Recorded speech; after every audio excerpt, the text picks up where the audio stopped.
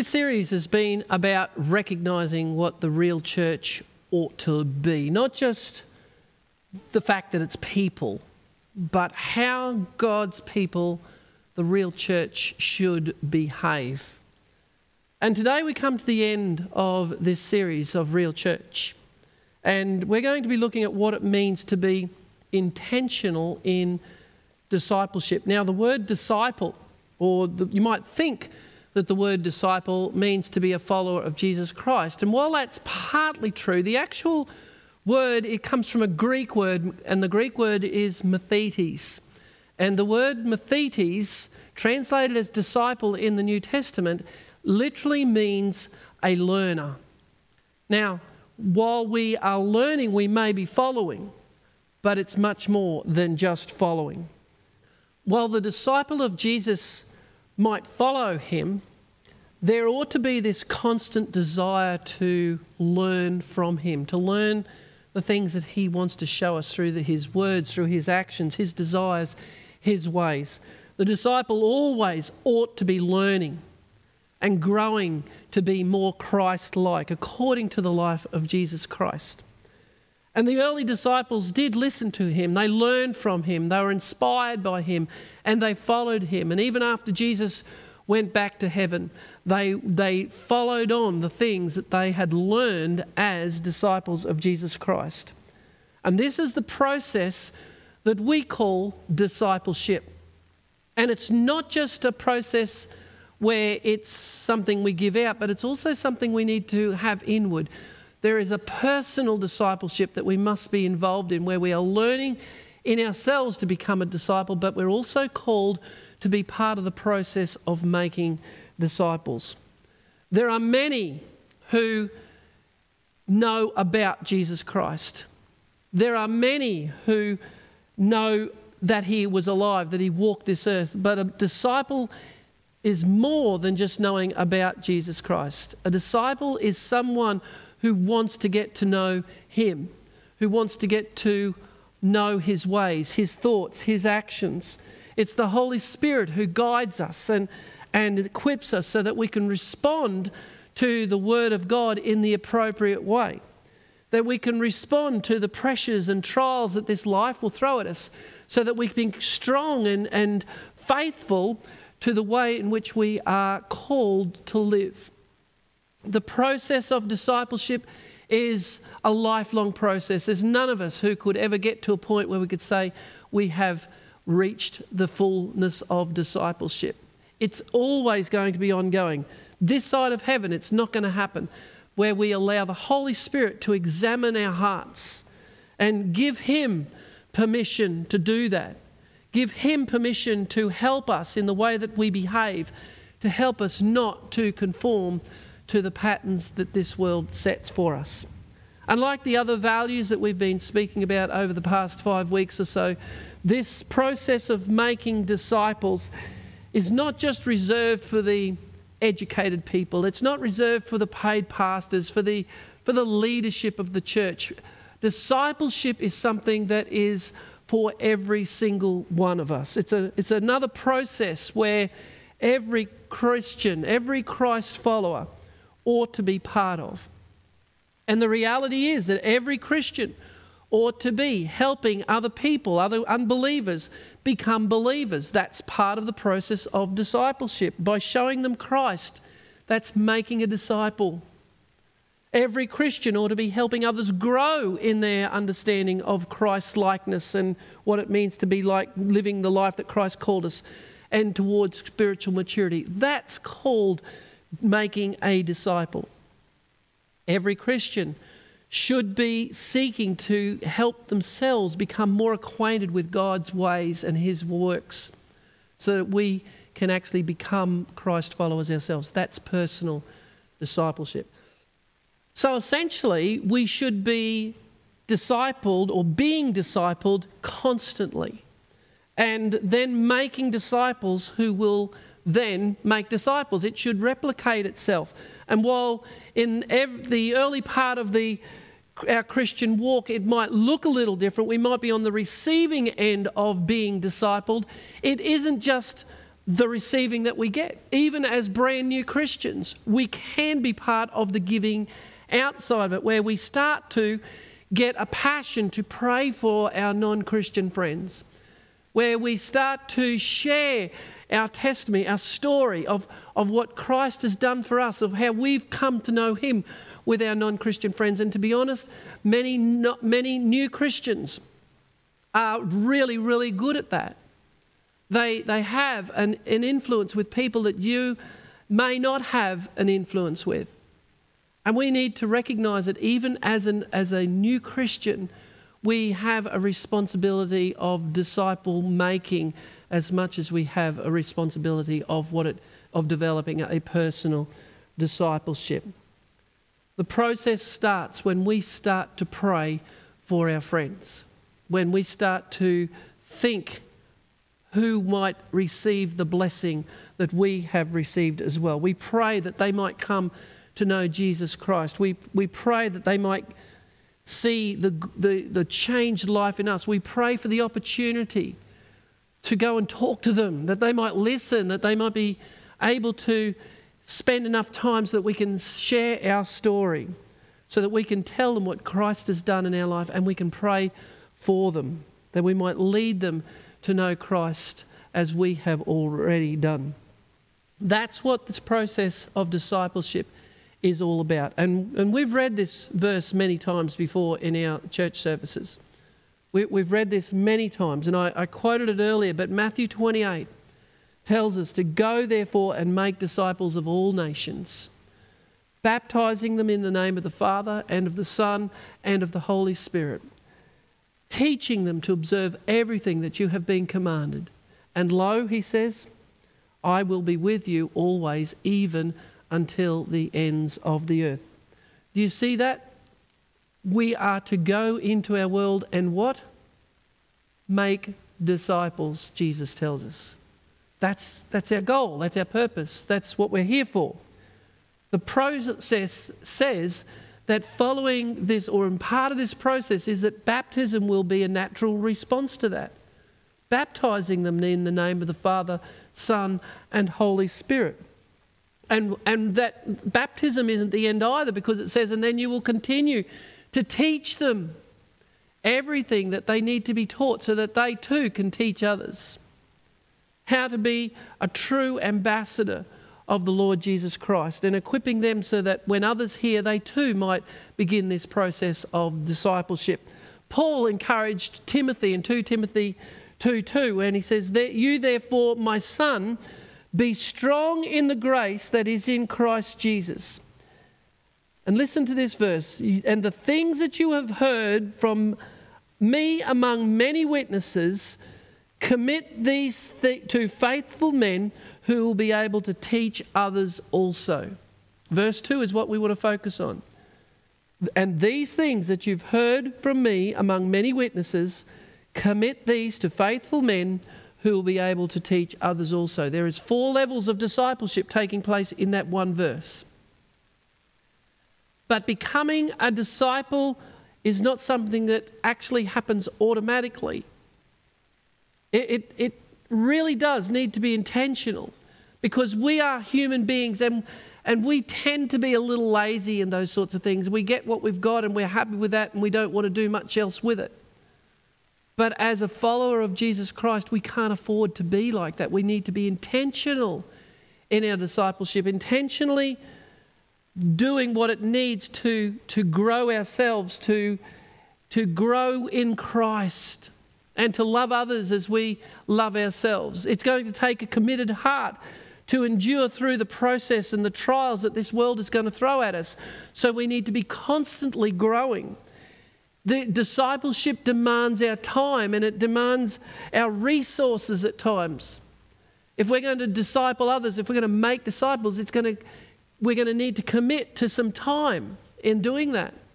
If we're going to do this into ourselves, we're going to want to develop our personal discipleship process. It's going to take time, and we need to make that commitment right up front. Look how Jesus describes it might look like to be a disciple. He says this in Luke chapter 14. He says, now, great multitudes went with him, him being Jesus, and he turned and said to them, "If anyone comes to me and does not hate his father and mother, wife and children, brothers and sisters, yes, and his own life also, he cannot be my disciple.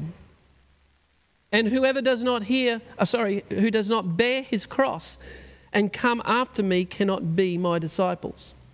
For which of you intending to build a tower does not sit down first and count the cost, whether he has enough to finish it, lest after he has laid the foundation and is not able to finish, all who see it begin to mock him, saying, 'This man began to build and was not able to finish.'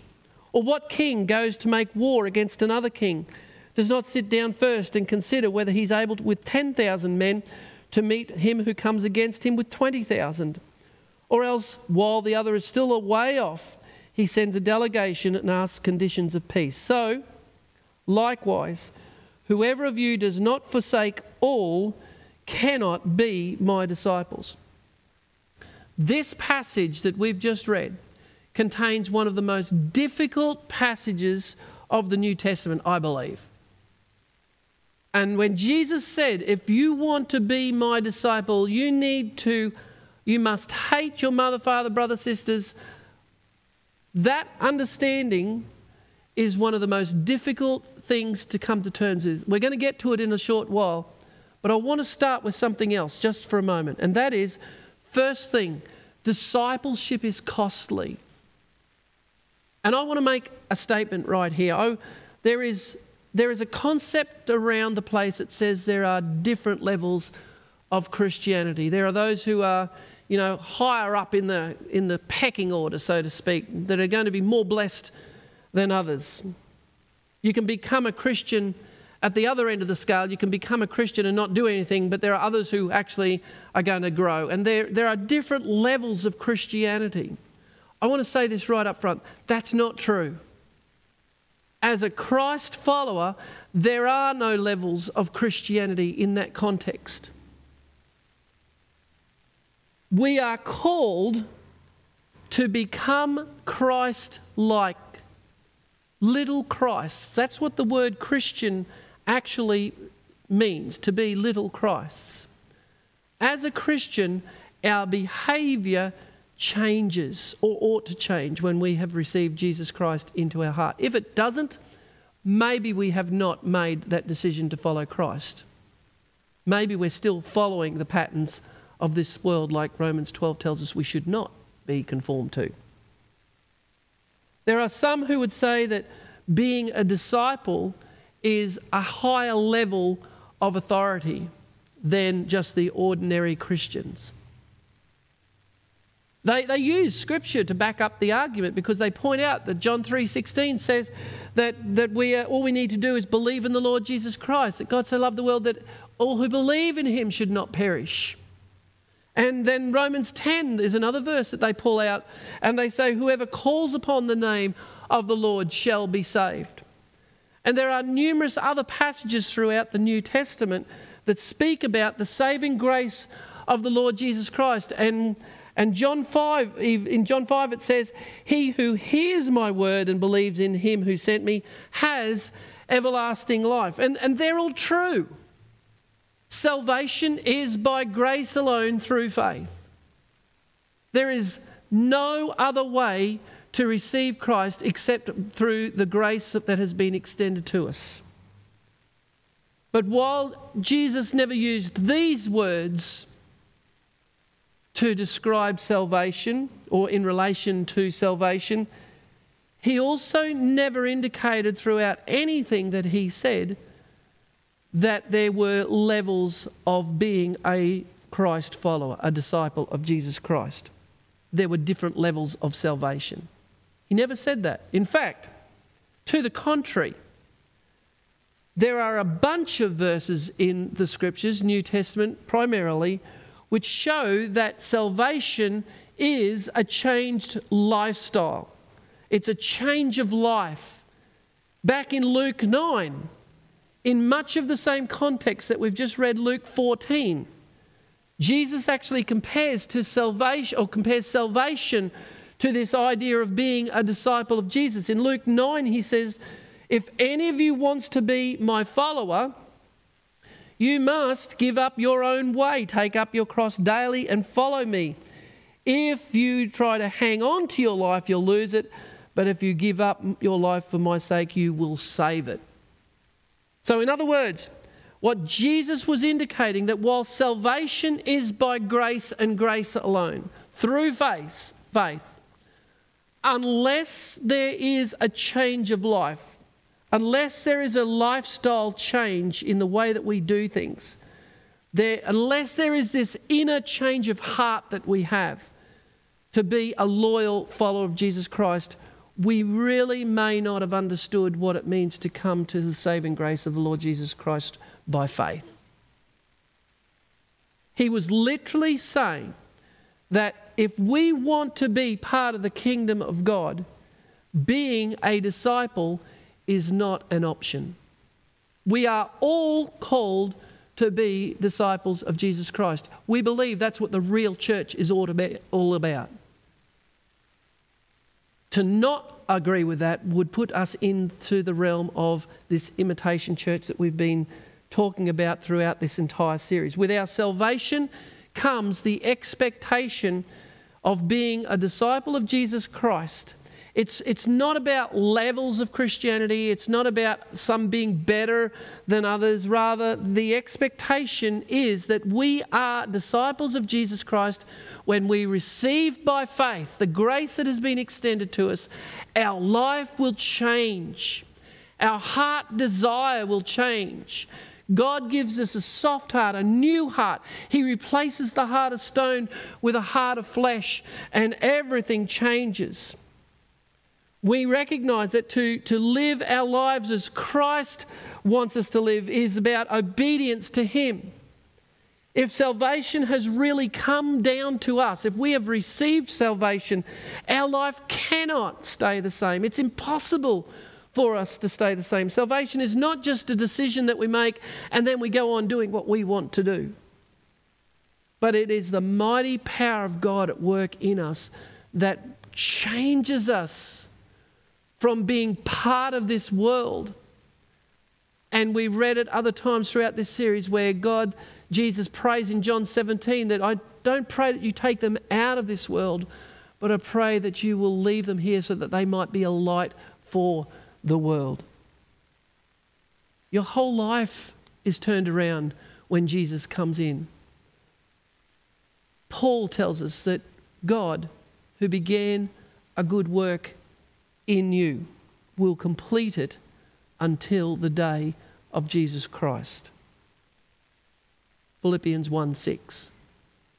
So the first thing I want us to see out of this today is the second thing I want us to see is that being a disciple demands a higher level of commitment. The first is that discipleship is costly. The second is that discipleship demands a higher level of commitment. And this new life that God gives us in Christ inevitably results in us living our lives in accordance with the way that God is wanting us to live. His nature, His heart, that we will begin to grow in holiness. We will want to live the holy lifestyle. Discipleship is the process of spiritual growth that we are able to experience. And that takes place as we get to know Jesus, not just know about Him, but really get to know who He is. And I believe that the Bible is quite clear on the fact that when the Holy Spirit comes into our life, when we receive Jesus Christ into our life, He renews our mind. He causes us to think differently. And if you've never made that decision, you might find at this particular point in time that this doesn't make any sense. But I challenge you and I'll put it to you that when Christ comes in, He will change the way that you feel and the way that you think. And He, through the Holy Spirit, will begin to instruct you in the way that you should live and how He wants you to live. He'll show you things that He wants you to change. He'll show you things that He wants you to use more. He'll gift you in areas that you didn't think you were gifted in. Paul was addressing this in the book of Corinthians in the church of Corinth. when he wrote in 1 Corinthians 6 these words, he says, "Now therefore, it's an already and utter failure for you that you go to law against one another." What had happened, before we read on, is that the Corinthian church was starting to bicker. They were taking each other to court over stupid things, little things. And he says, "Why do you not rather accept wrong? Why do you not rather let yourself be cheated? Why do you have to stand up for yourself so blatantly?" is what he's saying. "No, you yourselves do wrong and cheat, and you do these things to your brethren. Do you not know that the unrighteous will not inherit the kingdom of God? Don't be deceived," he says. "Neither fornicators, idolaters, nor adulterers or homosexuals, sodomites or thieves or covetous or drunkards, nor revelers and extortioners will inherit the kingdom of God. And such were some of you. But you were washed, but you were sanctified, but you were justified in the name of the Lord Jesus Christ by the Spirit of our God." Do you see that, what Paul has just written to the church at Corinth? You were washed and you were sanctified. You were set apart and you were justified. You were made right before God in the name of the Father, Son, and Holy Spirit. He has restored us to what He intended us to be. In other words, the name of Jesus and the Holy Spirit causes us to change when we give our hearts to the Lord Jesus Christ. We start thinking differently.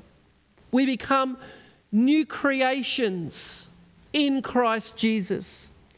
And because of that, it's not right that we behave in the same way that we used to, or in the same way that the rest of the world behaves, because we're now different people. We should not be conformed to the pattern of this world. We can't stay the same any longer because we are now already different to the world. We have new life.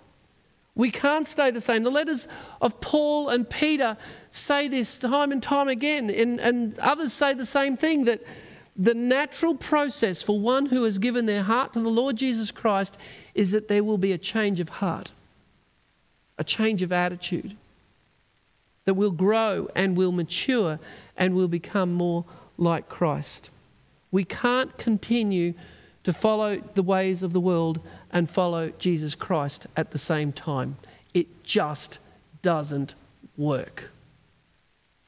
You can't be going one way and going the other way at the same time. 2 Corinthians 4:4 says, "Satan is the god of this world, and he has blinded the eyes of those who don't believe. They are unable to see the glorious light of the good news. They don't understand this message and the glory of Christ, who is the exact likeness of Christ." You want to know why we can't be going one way, give our heart to the Lord Jesus Christ, and turn around and go the other way? It's because the way we were going is run by the world, and the god of this world is Satan. That's what we've just read. We can't follow Satan and follow Jesus Christ at the same time. They are not compatible. They are opposite in their direction.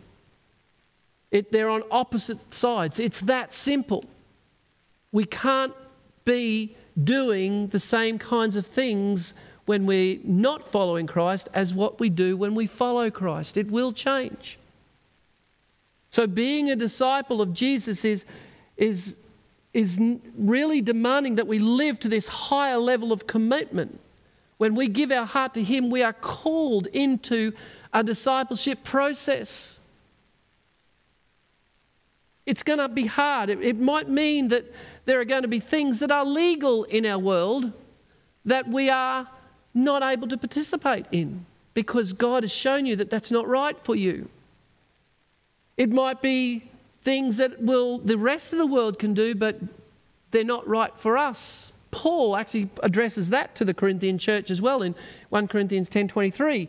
He says, "All things are lawful for me, But not all things are helpful. All things are lawful for me, but not all things edify me. In other words, while I might be allowed to do them, they're not going to be helpful to the way that my life is to be living according to the way Christ wants me to be. As Christ followers, this process of discipleship is that we will begin to align ourselves with what God wants rather than what's legal or right in the eyes of the world. That's what it means to live to this higher level or this different standard. The third point I want to share with you today is this: being a disciple may be divisive.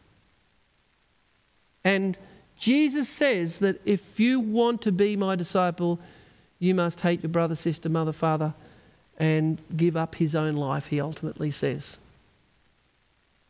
Now, hear me here. Maybe we don't need to do that physically. Give up our own life, I mean. Some will, some do. But maybe he's not going to call that to you at this moment in time at the very least. But at the very least, we must be prepared to give up everything. We must be willing to give up everything. And Jesus makes this statement even stronger when we read it before. If anyone comes to me and does not hate his father, mother, wife and children, brothers and sisters, yes, even his own life also, he cannot be my disciple. Now, why would Jesus, who tells us that we are to love our neighbour as ourselves, then go on to say that we are to hate our family if we're going to be a disciple of Jesus Christ? That doesn't make a lot of sense, and we need to realise that it doesn't make sense, and it doesn't align with what other passages of Scripture tell us either. So when we come across those passages, it causes us to dig a little deeper. And what we find is that the word that we have translated hate, the word that we have used in this process is a different word to what we would normally say. Did Jesus actually mean that when he said that we are to hate our family, we could only do that when we became we had to do that when we became a disciple of Jesus Christ? The clue really is before us in Luke 14:33 when he says, in the same way, any of you who does not give up everything cannot be my disciple. We must be prepared to do that. And the Greek word that we translate hate is the Greek word missio. And it's generally translated as hate, but it's in this position, it's a verb that literally means to regard with less affection or to love less or to esteem less. And what Jesus was saying here, that we are to missio our family. We are to think more highly of God. We are to put him first. We are to be prepared, in what verse 33 says, to give up everything to be a disciple of Jesus Christ. We must truly love him to the point that if everything else runs against us, we would give it up to follow the Lord Jesus Christ. That's the cost we need to count. It might be costly, and it's a call to a higher level of commitment, but it also could be very divisive, because there are some who are going to find that this is going to divide their family. When you give your heart to the Lord Jesus Christ, it is perhaps possible that there will be, at least hopefully only temporarily, but there is a possibility that there will be a divide between you and the rest of your family at that point. It's not that we hate them, but we are to make sure that what we do are because we love God, and we're not to be distracted from our walk with Christ because of our brothers, sisters, mothers, fathers, and the rest of our family.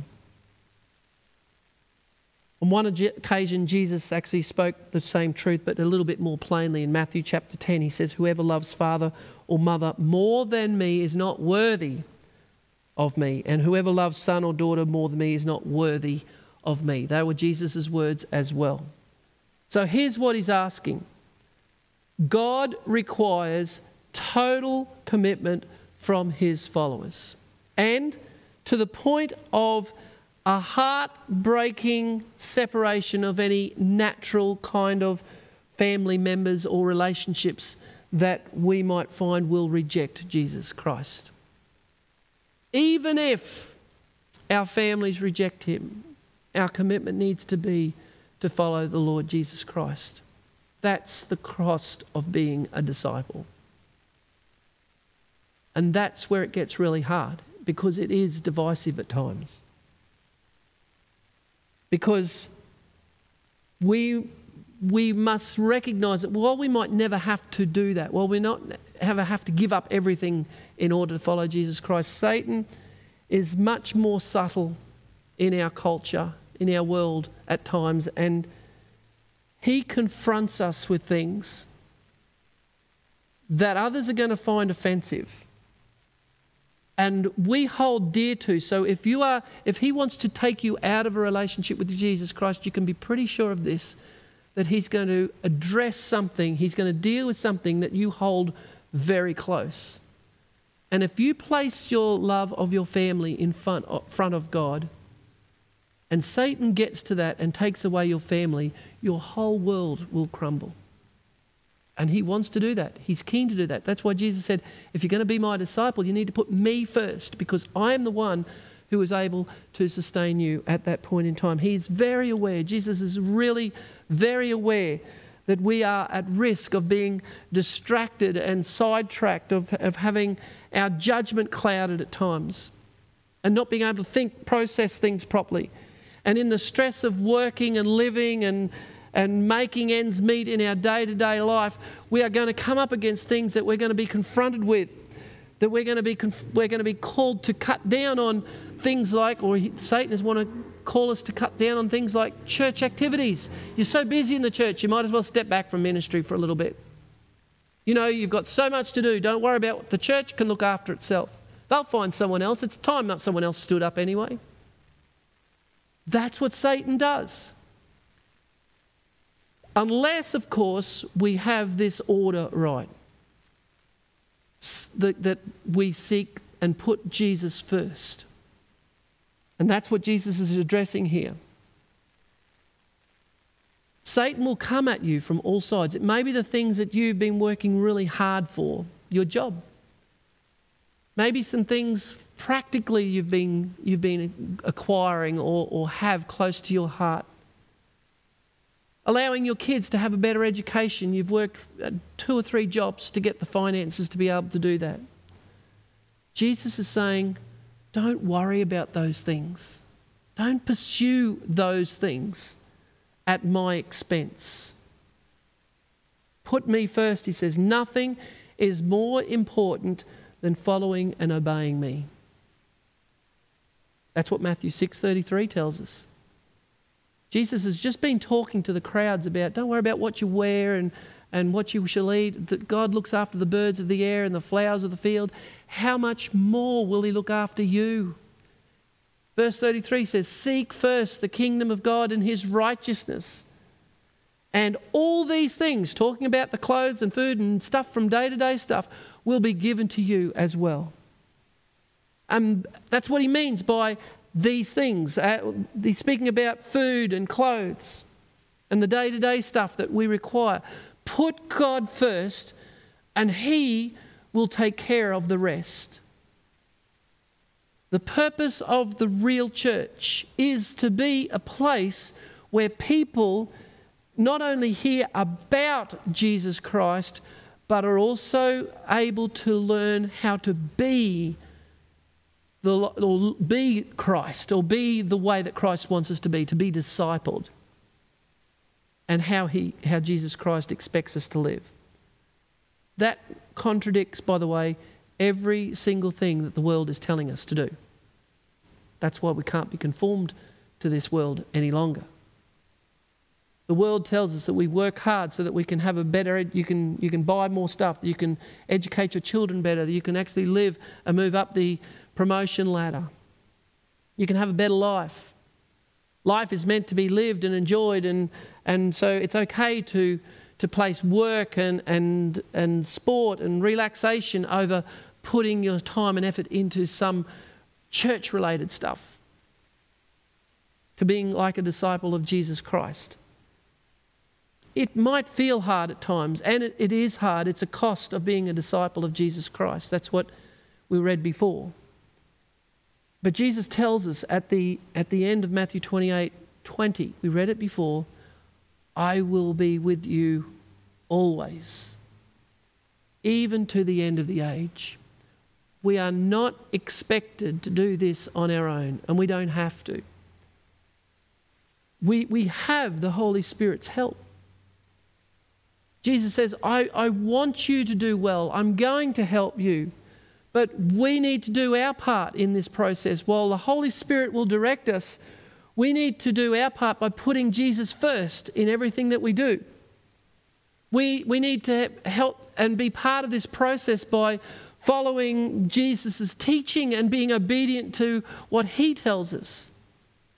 If we have to do our part in being obedient to the Word of God and not starting off on our own tangents and doing what we want to do, we have to be part of this process of loving others and having a love for other disciples of Jesus Christ, not being critical, not harming people, not putting people down, being a discourager, but being an encourager. And we are to help this process, or to be part of this process, by making disciples of Jesus Christ. That's what we're all called to do. And I would say this again, that if you are breathing today, then God has not finished with you. And there's a fair chance that's everyone that's listening. Discipleship is a lifestyle that will cost. It will demand a higher level of commitment level, and it might be very divisive. The question that we need to be able to answer for ourselves is, are we willing to pay that cost? Because that's what it's going to mean to be a follower of Jesus Christ. It's more than worthy, because we receive salvation. And how do you place a cost on salvation?